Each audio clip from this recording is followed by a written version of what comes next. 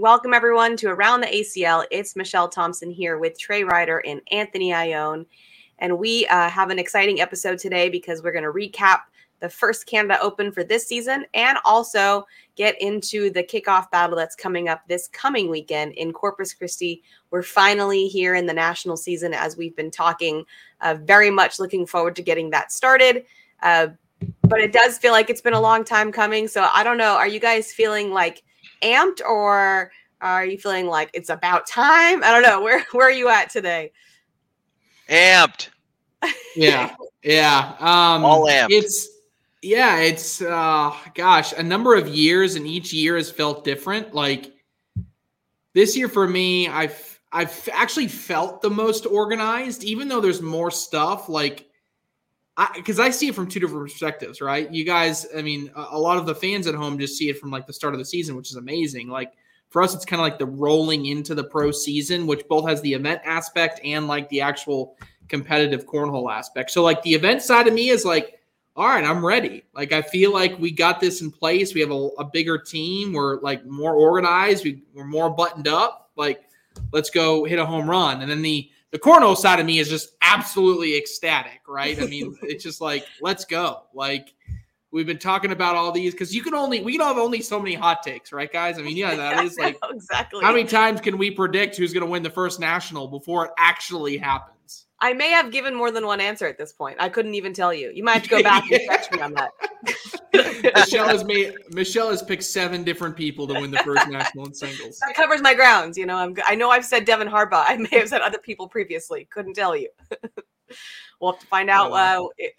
I guess what's going to happen. I don't know about you guys, but I was able to catch some of the Canada Open live stream to see some of those players. Especially, I loved watching women's, and Isabella takes it down with an incredible. Yes. Did you see that shot that she did to win it? I mean, I think she already had it won at that point, but I was just like a little like salt in the wounds. Are you talking about that and two at the end? Yeah. Yeah. But did you see like how shocked she was that she did it? Her reaction was the best. But let's dive into that first Open in the Niagara Falls. USA was the overall champs for that. Like I said, Bella took first in women's over Maddie McBride with an awesome shot to end it out. In seniors, Jay Dotson was the winner. Juniors, Caden Blencow, which I believe, are you guys familiar with Caden? Is he actually from Canada?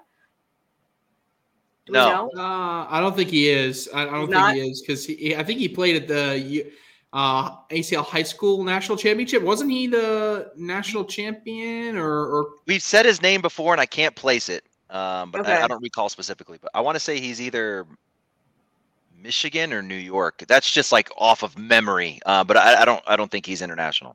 Okay, just wanted to check. And Jay Dotson's not, right? So I'm just trying to figure out if we had any Canadians. Open singles, Joe Neisted takes the win over Ben Brown, and doubles, Mike Ferreira and Jordan Power able to take the win.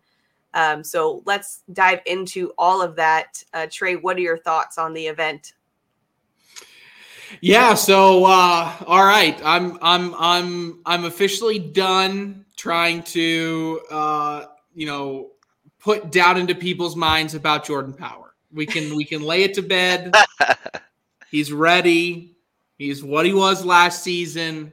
He's gonna be great. He's gonna be good to go, and can't wait to see him defend that pro doubles world championship title. Right? I think that all of us were a little bit nervous for a while about whether or not Jordan transitioning to the new bags. It just, you always have that hangover after you win that national championship. It's just, what was going to be the next step for Jordan Power? And so there's a lot of worry for me, right? And I saw the Jordan Power this weekend that I had been wanting to see leading up to this first national of the year. So he's ready. That doesn't mean he wins the whole thing. He could win the whole thing, right? But he's ready, and he's going to be playing at a high level, right? Whether or not somebody beats him while he's like that, that doesn't matter. I'm just seeing the Jordan Power that I wanted to see, and that's a big win for him. It's a big win for Mike Ferreira, right? Yes. Kind of the first signature victory for him. He's been someone that's gone without any type of major titles or anything along those lines, and so for him to do it up in Canada alongside Jordan Power, I think is great momentum for Mike Ferreira as he enters this new pro season.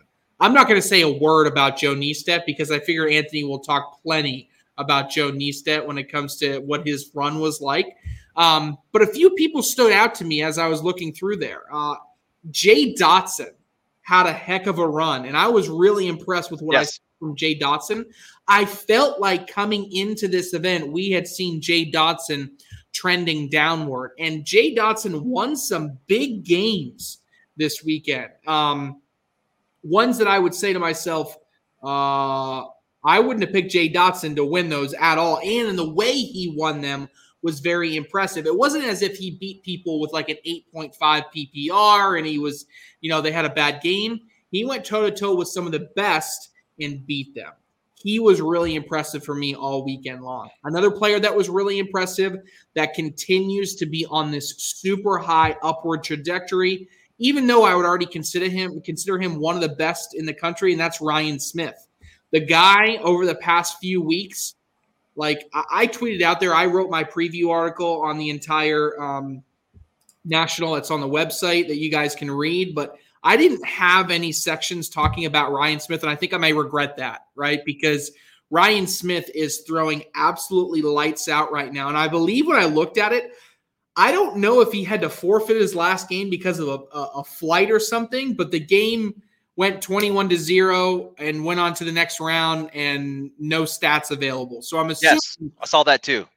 Okay, so I'm assuming Ryan wasn't even available to finish the tournament, and who knows if he had come back and continued to play at a high level, right? Because the guy is just absolutely slinging bags in the hole right now. So Bella was obviously very, very impressive to me as well, but Dotson and Smith and Bella, of all the players that didn't win singles or didn't win doubles, those were some that really stood out to me.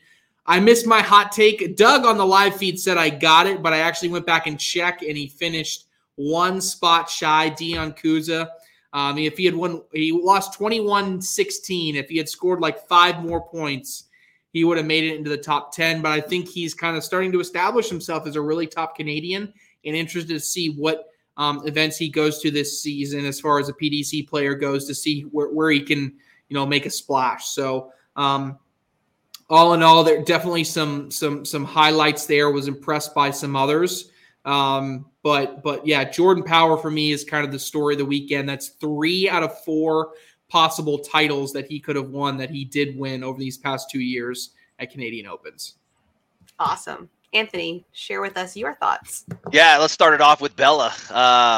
Man, she was cooking. If you kind of look at how she played through that bracket, her first 5 matches, check this out. First match, she gives up 3 points. Second one gives up a point. Miranda Coy only able to get 4 points on Bella in the third matchup. Then she gives up a 2 and then shuts out Maddie McBride for the queen seat. Stop playing, right? And then McBride comes back out of the loser side. Bella's up 13-0 in the finals. So at this point, she's going to roll this. But then McBride does what McBride does. She's one of the better female players in the league right now, or in the world right now, I should say. She goes on her own 13-0 run. So now you're tied at 13s, and this is the first scoop. That was a really good finals match. If we want to see a really good match, go back and watch that one. 18-17 is where it was. And Trey, last week we bought in the buy or sell that Bella would be the one to win this one. She didn't disappoint and really did it in impressive fashion. I'm very, very proud of Bella just because I've been watching her since she was maybe 13 years old. So I'm a little vested just kind of in her journey. So you fast forward 2 or 3 years and she keeps leveling up and she keeps improving her game and literally throws bags every single day. You talk about some of those players that grind and throw bags every day. Bella is one of those. So really, really proud of her and really happy for her accomplishment in this one. But yeah, we'll go on to singles. Joe K takes that one. So the bracket A kind of played out the way that I expected it. You got Joe K, Jordan Power go 1-2.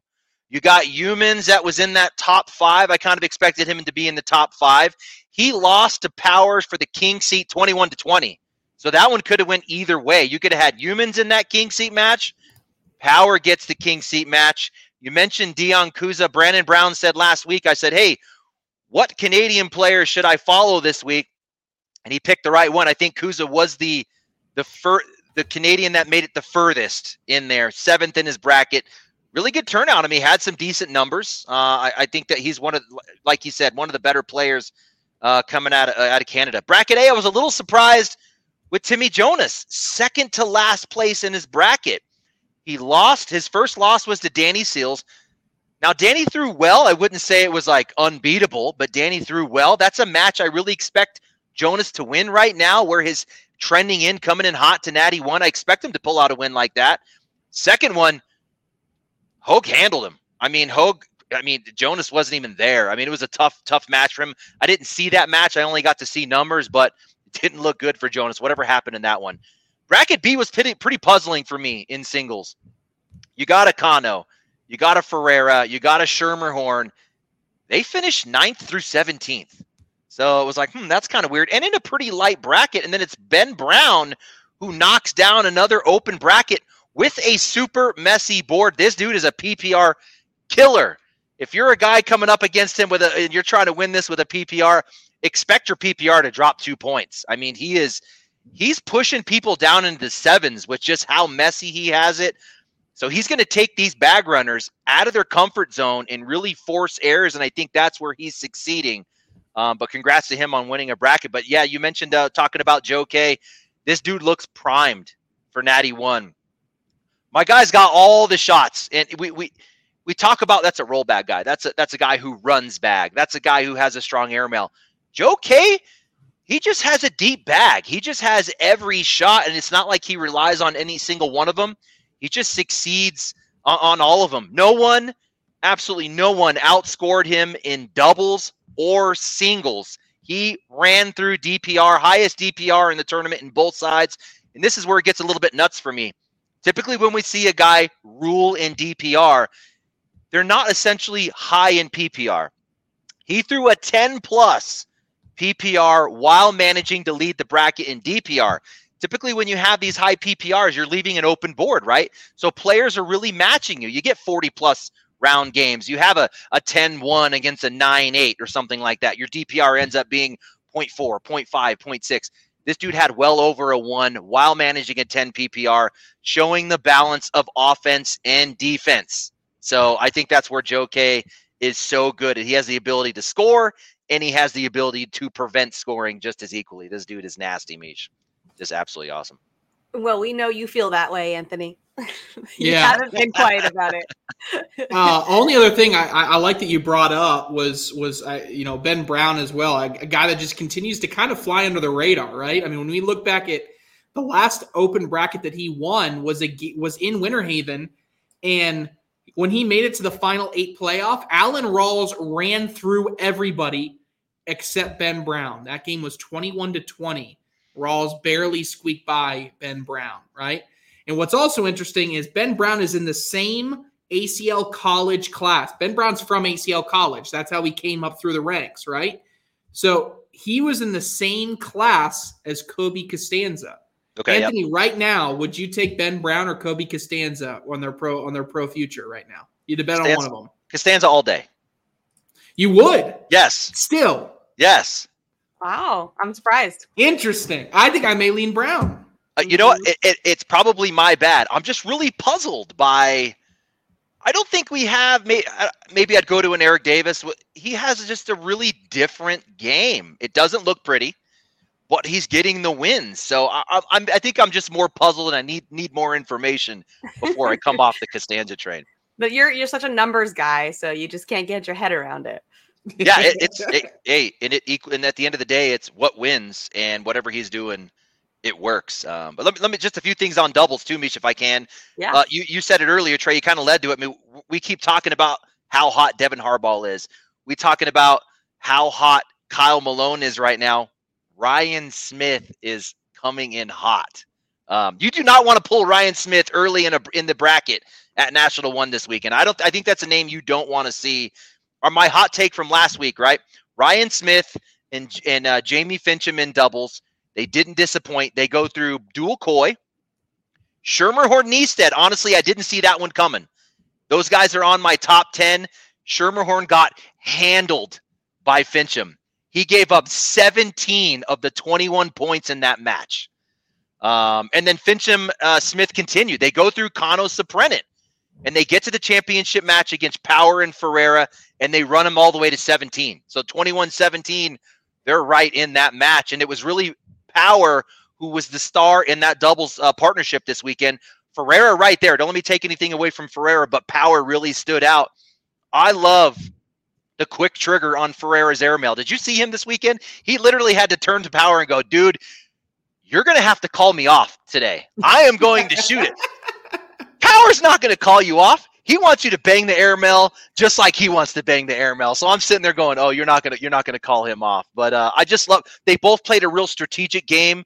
PPR wasn't necessarily what they were going for this weekend. They played a real strategic game.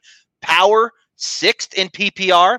Ferreira 26th in PPR. That equals a win. DPR wins in doubles, Meesh.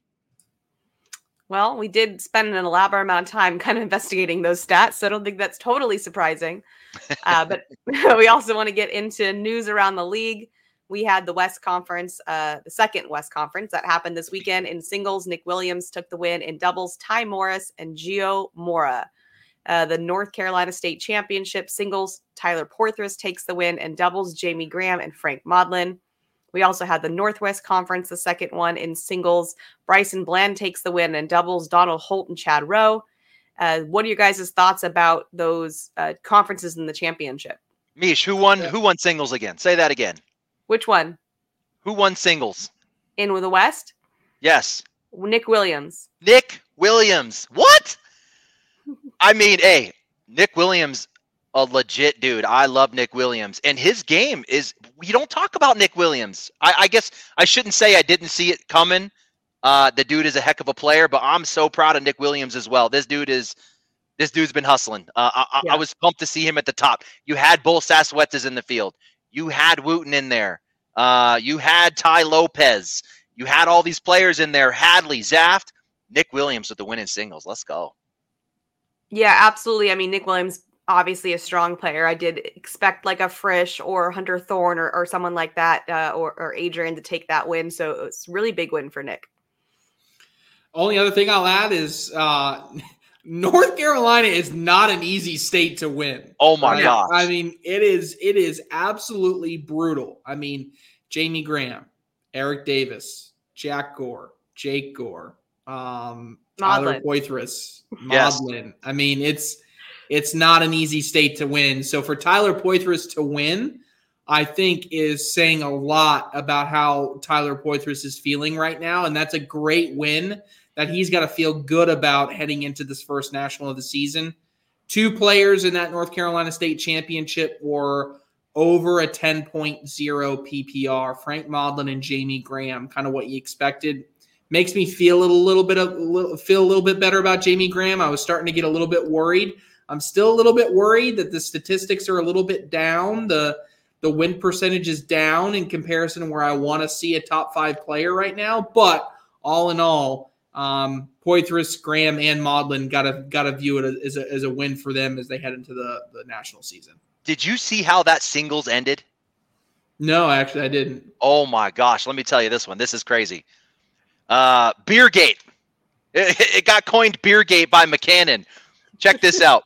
You've got so Jamie Graham takes an early loss to Maudlin. He has to drop down and run. Goes through Eric Davis, Derek Holland, gets Frank Maudlin on the repeat, skunks him. 56 bags he threw. He made 51 with an 11.29. 21-0. Runs through Maudlin. Get to the finals against Poitras. Graham was still hot. He goes up 17-zip. He's got the champion. He's got the state championship in his hand, and then it gets crazy. So there's this. There's a curtain divider. They're like on an AstroTurf soccer field. There's a curtain divider that's right behind. Okay, you got the board. You got the scoreboard with beers in them. Behind the scoreboard, you got a backdrop, like a kind of a marketing backdrop. Behind that, you got this curtain. A soccer ball comes in hot from behind the curtain. Curtain hits the backdrop. Backdrop hits the scoreboard. Beer's everywhere. There's beer everywhere, all over the board. They had to like call a timeout. Zamboni comes in. They're like drying stuff up, right? Trying to fix the board. That was it for Jamie Graham. That ended everything for him. Poitras, wow, kind of squeezed out. He got like a 1 and then a 3 and then like a 1. It was like, I don't know, 17-5, 17-6 maybe. Graham gives up an 8, gives up a 6, done. Game over. Poitras wins it. I'm sitting there like, what just happened? What just happened? 21-18 was the final score after being. Oh my goodness! Cornhole and soccer don't mix. Good Lord. Jeez. I'm just sitting there staring at my phone going, what just happened there? It just happened so quick. And Graham just couldn't. It was like getting away from. You could see him losing it. And he was like, he just couldn't get it. And it was just. Oh, that's so rough. Wow. Because he was in their rhythm and then boom, ripped out from underneath you. Jeez. We also had some teams transactions. The Missouri Mays add Chelsea Hubbard and drop Ralph James. Is that how you say that name? And then the Carolina Coasters add Ryan Bishop and drop Drew Brown. So some teams transactions. Any thoughts there? Yeah, I think both players were essentially dropped just because of they can't commit all season and want someone more steady. I think the win here is Chelsea Hubbard. Mm-hmm. If you go through 16 teams of 16 players each, and at the end, I'm going to tell you there's a player who went toe-to-toe with Cheyenne Bubenheim on a broadcast last year, has played in at least 4 broadcast matches on television, and has shown that she can win at a high level, or it didn't even specify male or female, they can win at a high level, and you're going to be able to pick them up as an undrafted free agent? That feels like a sneaky win to me. I mean, no. Am I saying you're going to slot Chelsea Hubbard in at your 4 spot? No, you don't need to do that, but that's a pretty good pickup when it comes to depth to have at this point in the season. Mm-hmm. Totally agree. All right, let's move into Overreaction Monday. I'll read you some statements here. You let me know if this is an overreaction or not. The first one, Joe Neested will take first at a national event this year. Trey. Yeah, that's an overreaction. Sorry, Anthony. That's look. I like Joe K. I think he's a really good player. He showed it this weekend. He can play at that high level, but I don't think he's going to do it in doubles. I didn't love what I saw from his partner this weekend. Right, that worries me. So then he's got to do it in singles. That's a lot for me to lay on a line here to have him win the whole thing. I'm going to say overreaction. Anthony? Yeah, it's so easy to jump to not an overreaction coming off a weekend like that, but we have to look at the big picture. Harbaugh, Malone, Richards, Guy, Hamilton was our hot one for a while. It would be silly to say that was not an overreaction. That's definitely an overreaction. But could Joe K come out and win a bracket? Absolutely. That wouldn't be surprising me. He has that level of skill to do that. Mm-hmm. But I would say an overreaction to just say that he's going to win a national. All right. How about no non-American players will win at the national level this year? Depends what win means, right? I don't think there's international talent within the PDC program to say win something at the pro level. At the PDC level, yeah, sure. There, PDC singles, PDC doubles. I definitely think that. So I don't know how much of it's an over. I mean, I'll say it's not an overreaction. A lot of negatives there. Not an overreaction to non-American players. So, but I would, I think I'd say overall, I think Canada's getting there. I like what I saw from Dion Kuza, but we got a little bit more time before we see them competing at that level. All right, Anthony. Yeah, I'm just going to simplify it. An American is going to win nationals. All Americans are going to win opens, and the Americans are going to win PDC. I think you said it right.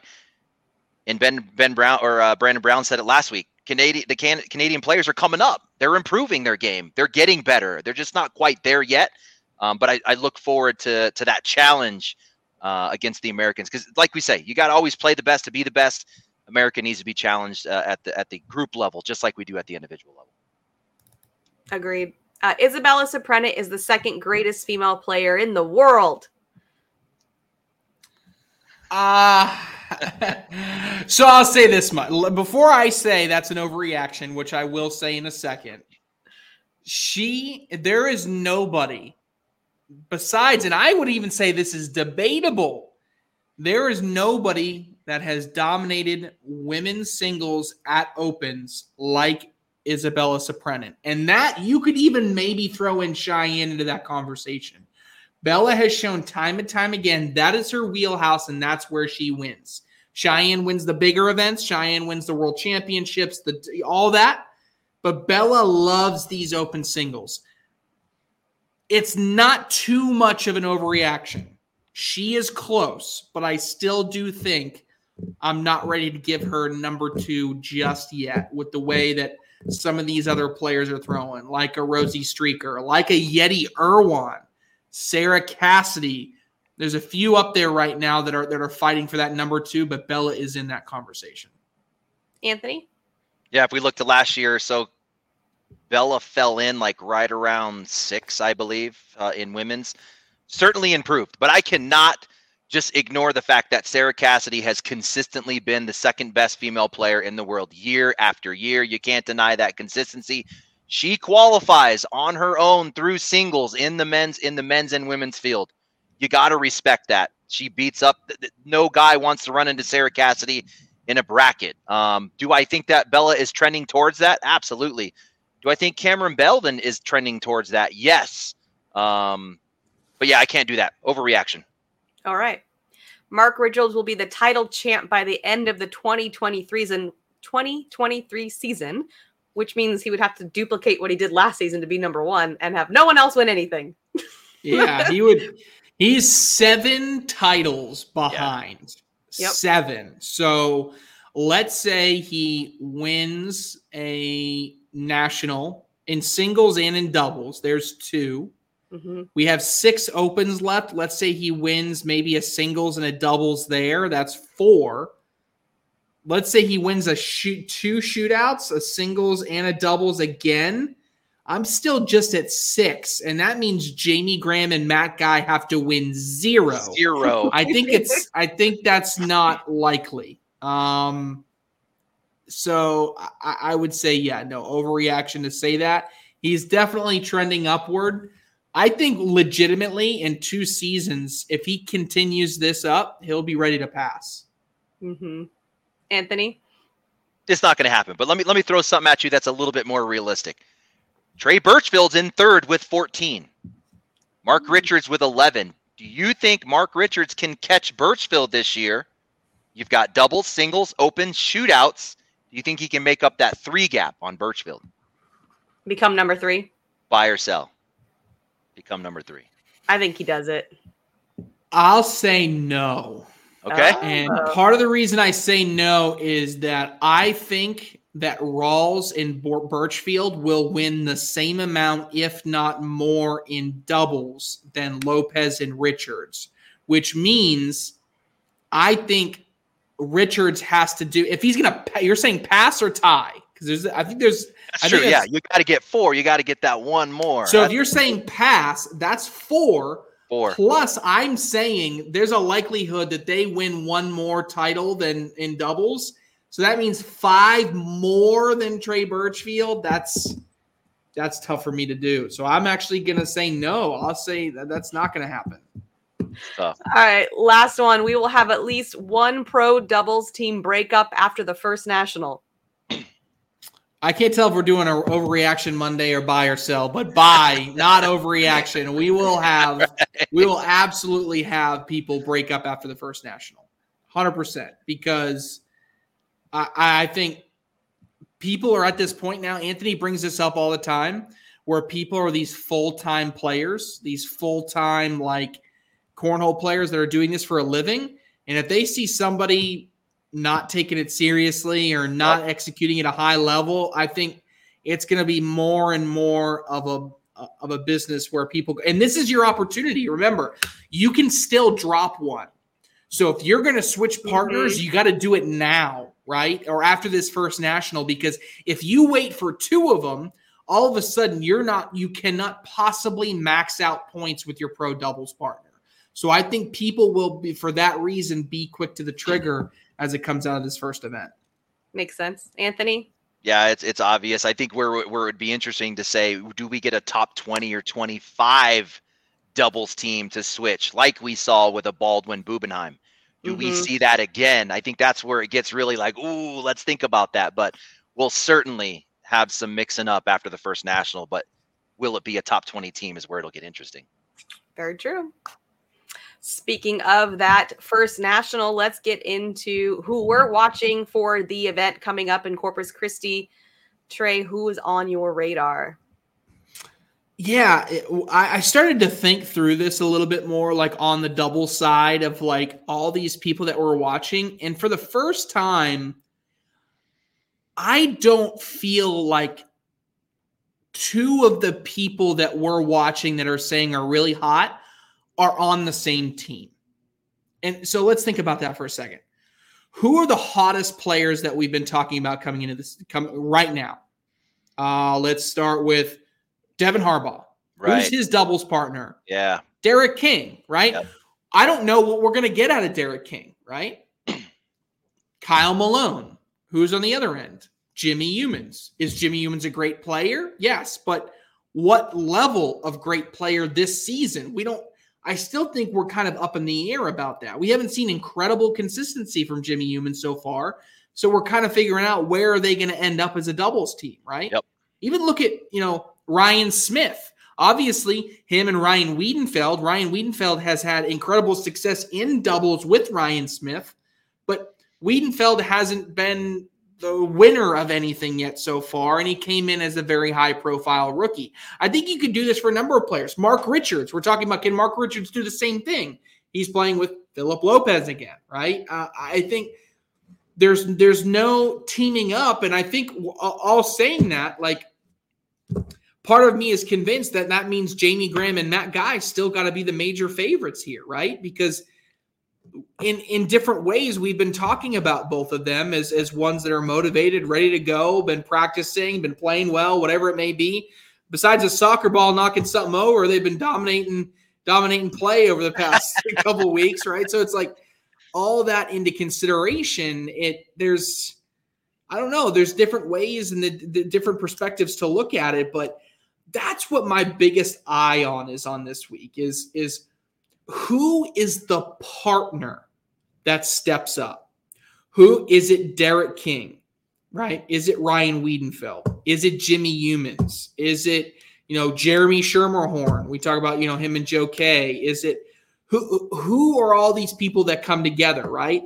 That can step up and play at a high level. In addition to that, I'm looking at the world champs. Everybody gets the hangover. How big is the hangover? Have they already had their hangover? Is that the good news? Did we have this entire long offseason for them to turn around and be back into form? They've gotten rid of the hangover already, right? So all eyes will be on the world champs, but and still going with the partner theme, like Eric Zockline. Who is Eric Zockline this year? Is he a dominant player? Gavin Cano, right? Can he play better than Vischer Hamilton at times for them to deliver at a really high level? Nate Voyer, he was just gifted, a partnership with Josh Holland. Justin Rule was just given Derek Holland. Can Justin Rule play at a high level? Unlike any other year, this has felt like, to me, this is an opportunity to be the year of the partner. Which partner is going to step up? Which partner is going to step up and deliver and get a win for their team at one of these national events? Yeah, very good points. What do you think, Anthony? What are you looking at? Love that analysis, Trey. That really got me thinking. That's well said. I'm kind of looking more. What are we watching in doubles? Mine's more down in that, like, who can break in as a top 25 team?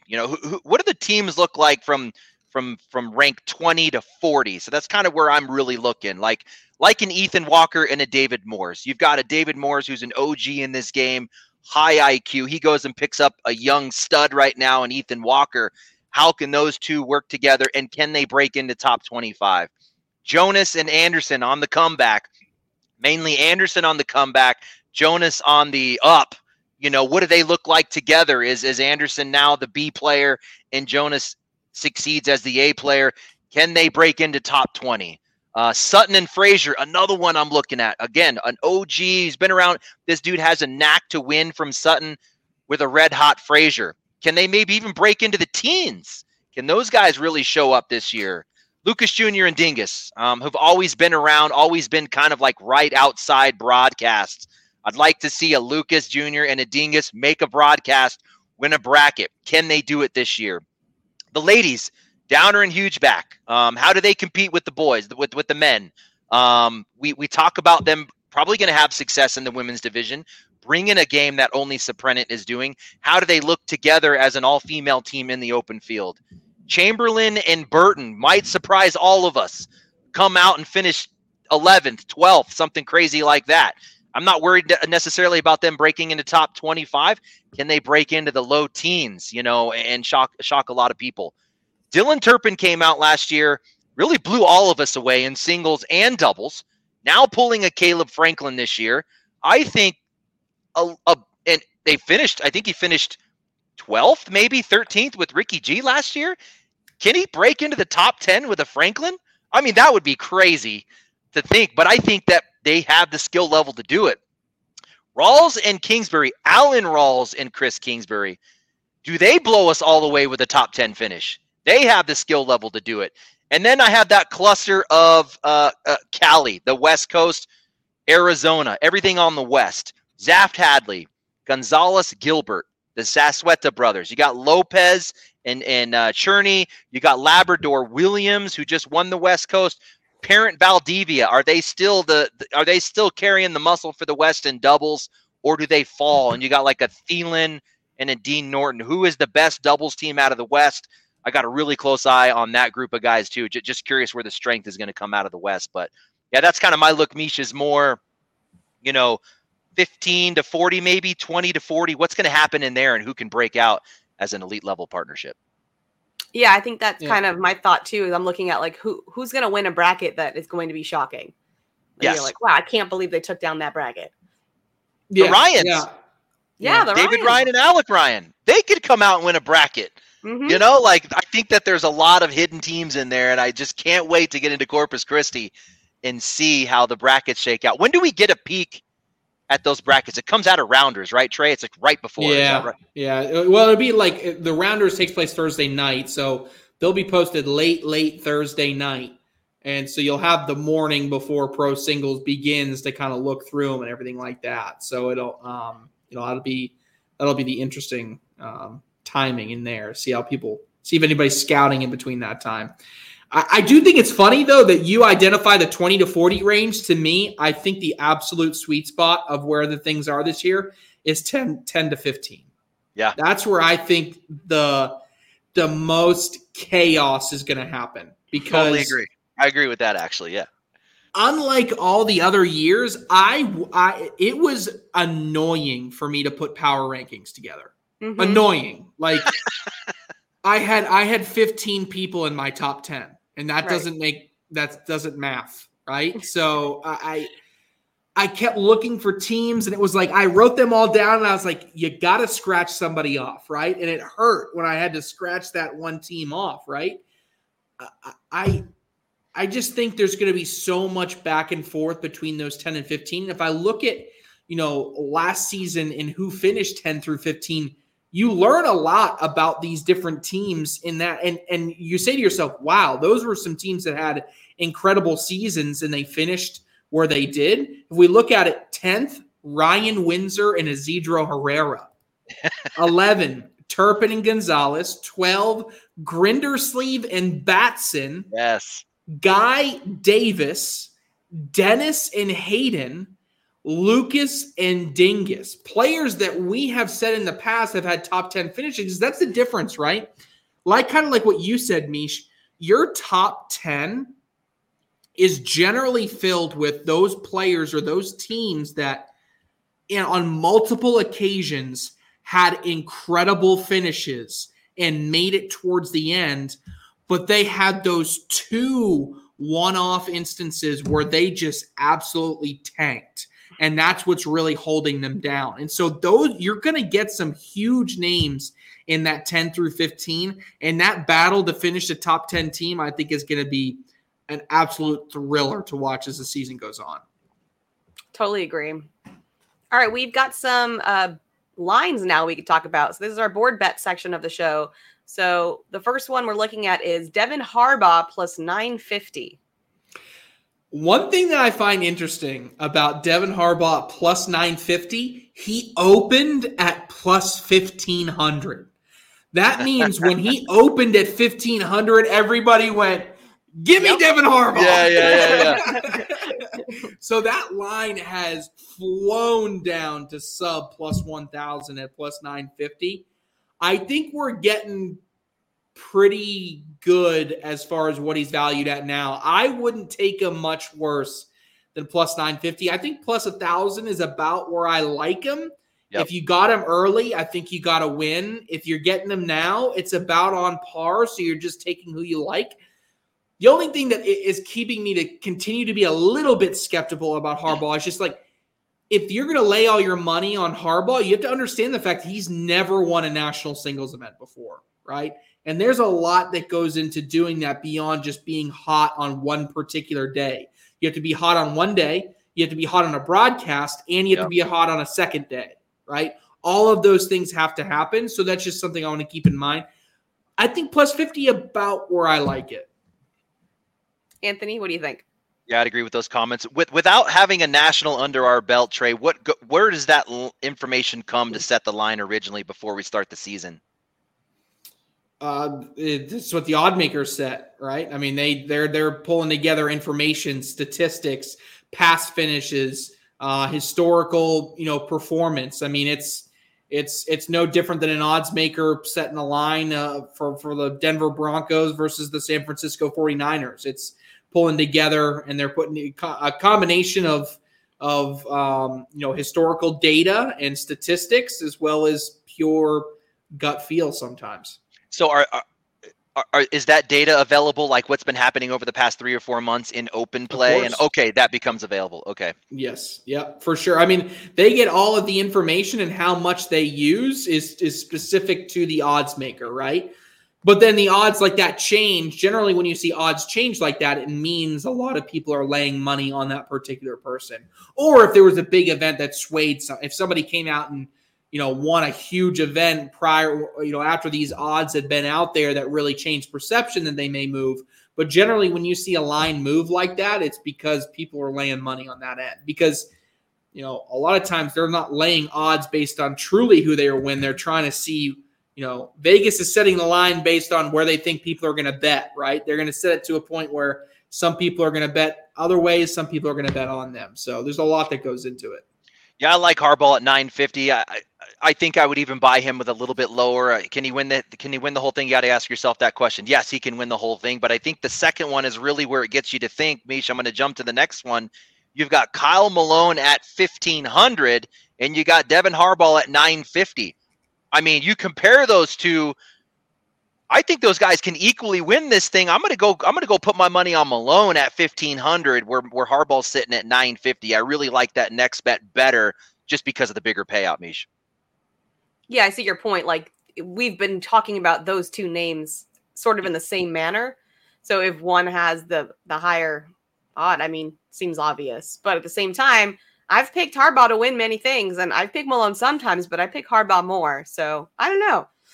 Well, they both opened at plus 1,500. Yeah. They both opened there, and it was, okay. I'm assuming, the number of bets that came in on Devin Harbaugh that drove everything that drove his number down. Interesting. Well, how do you feel about Malone? Meesh, you said you've bet on Harbaugh a lot of times. How many times were you wrong? I don't know. The point is you were wrong more often than you were right? I don't know, Anthony. So it makes that 950 bet a little less attractive because the field is strong. You're just too analytical. Yeah, to answer your question, Meesh, I love Malone at 1,500. I think 1,500 is a great number for Malone. I think you're getting a lot of keyword value there, and I think he's got to go and win it, right? You're looking at someone that it depends on what you're going for here. Like Malone, I think it was in that second tier of I'm still getting a large. I'm thinking whom I definitely think is going to win. Am I laying on Jamie Graham, Mark Richards, Matt Guy, Alex Rawls? My second tier is someone that's in that next group that I think can sneak up and win, but I'm going to get a lot higher payout. And then your third tier is my 1 in 100 shot. Yeah, someone goes on a Matthew Cree Killer Cinderella run last season. Who do I get? Right? Those are the three tiers I look at when I'm sifting through who I'd want to take. So yeah. So the next one's in that other category. You got Mark Richards plus 400. It's, he has the track record, but 400. So what do you think about that? Yeah, I believe his line already moved down to 350. So he may be down to 350 now. I think if I'm looking for that tier 1, I'm going to pass on Richards and I'll go more towards Rawls just because he's a little bit lower. And right now, I feel like they're identical. So any additional value that I can get, any additional numbers that I can get from that top tier, I'll take. So I'll pass on Richards. Anthony? I'm having a hard time betting on anything 4-1 just because the talent is so deep. Richard runs into a Burton Jr. in the second round, loses that one, knocks him down, and then he's battling through the losers bracket. 4-1, it's just tough. I don't think anyone's that dominant. I'm just saying I don't think anyone's so dominant where you're only going to get 4-1 when you can grab a Harbaugh or a Malone at 3 times or 4 times the amount of money. So it's tough for me to go 4-1 with just how deep the field is. That makes sense. Last one will go doubles. Jay Rubin, Jordan Power, plus 800.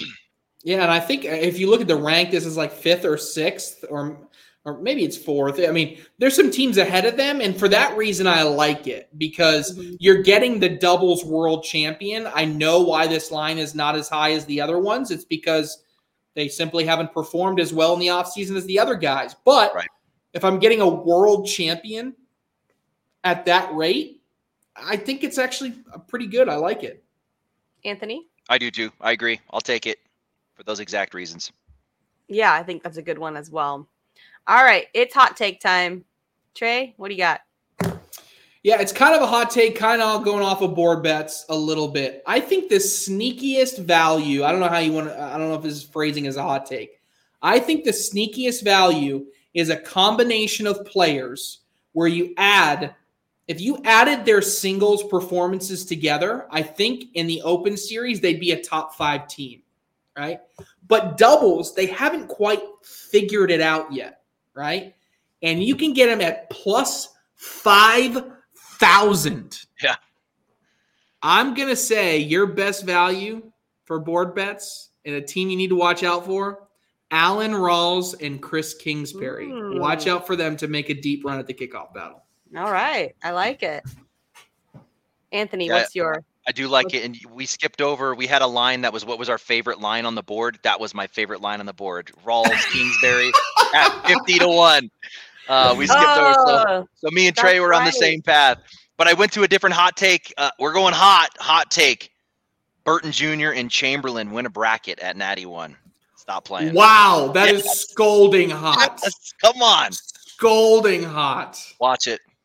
I'm going to back up that sort of type of hot take and carry off of the weekend and say Joe K does win a bracket. That is also scalding hot, I think. Continues it on. You could do it, Joe. We have faith in you. All right. That's all we got time for. Lots of cornhole to watch this weekend on CBS Sports and ESPN2.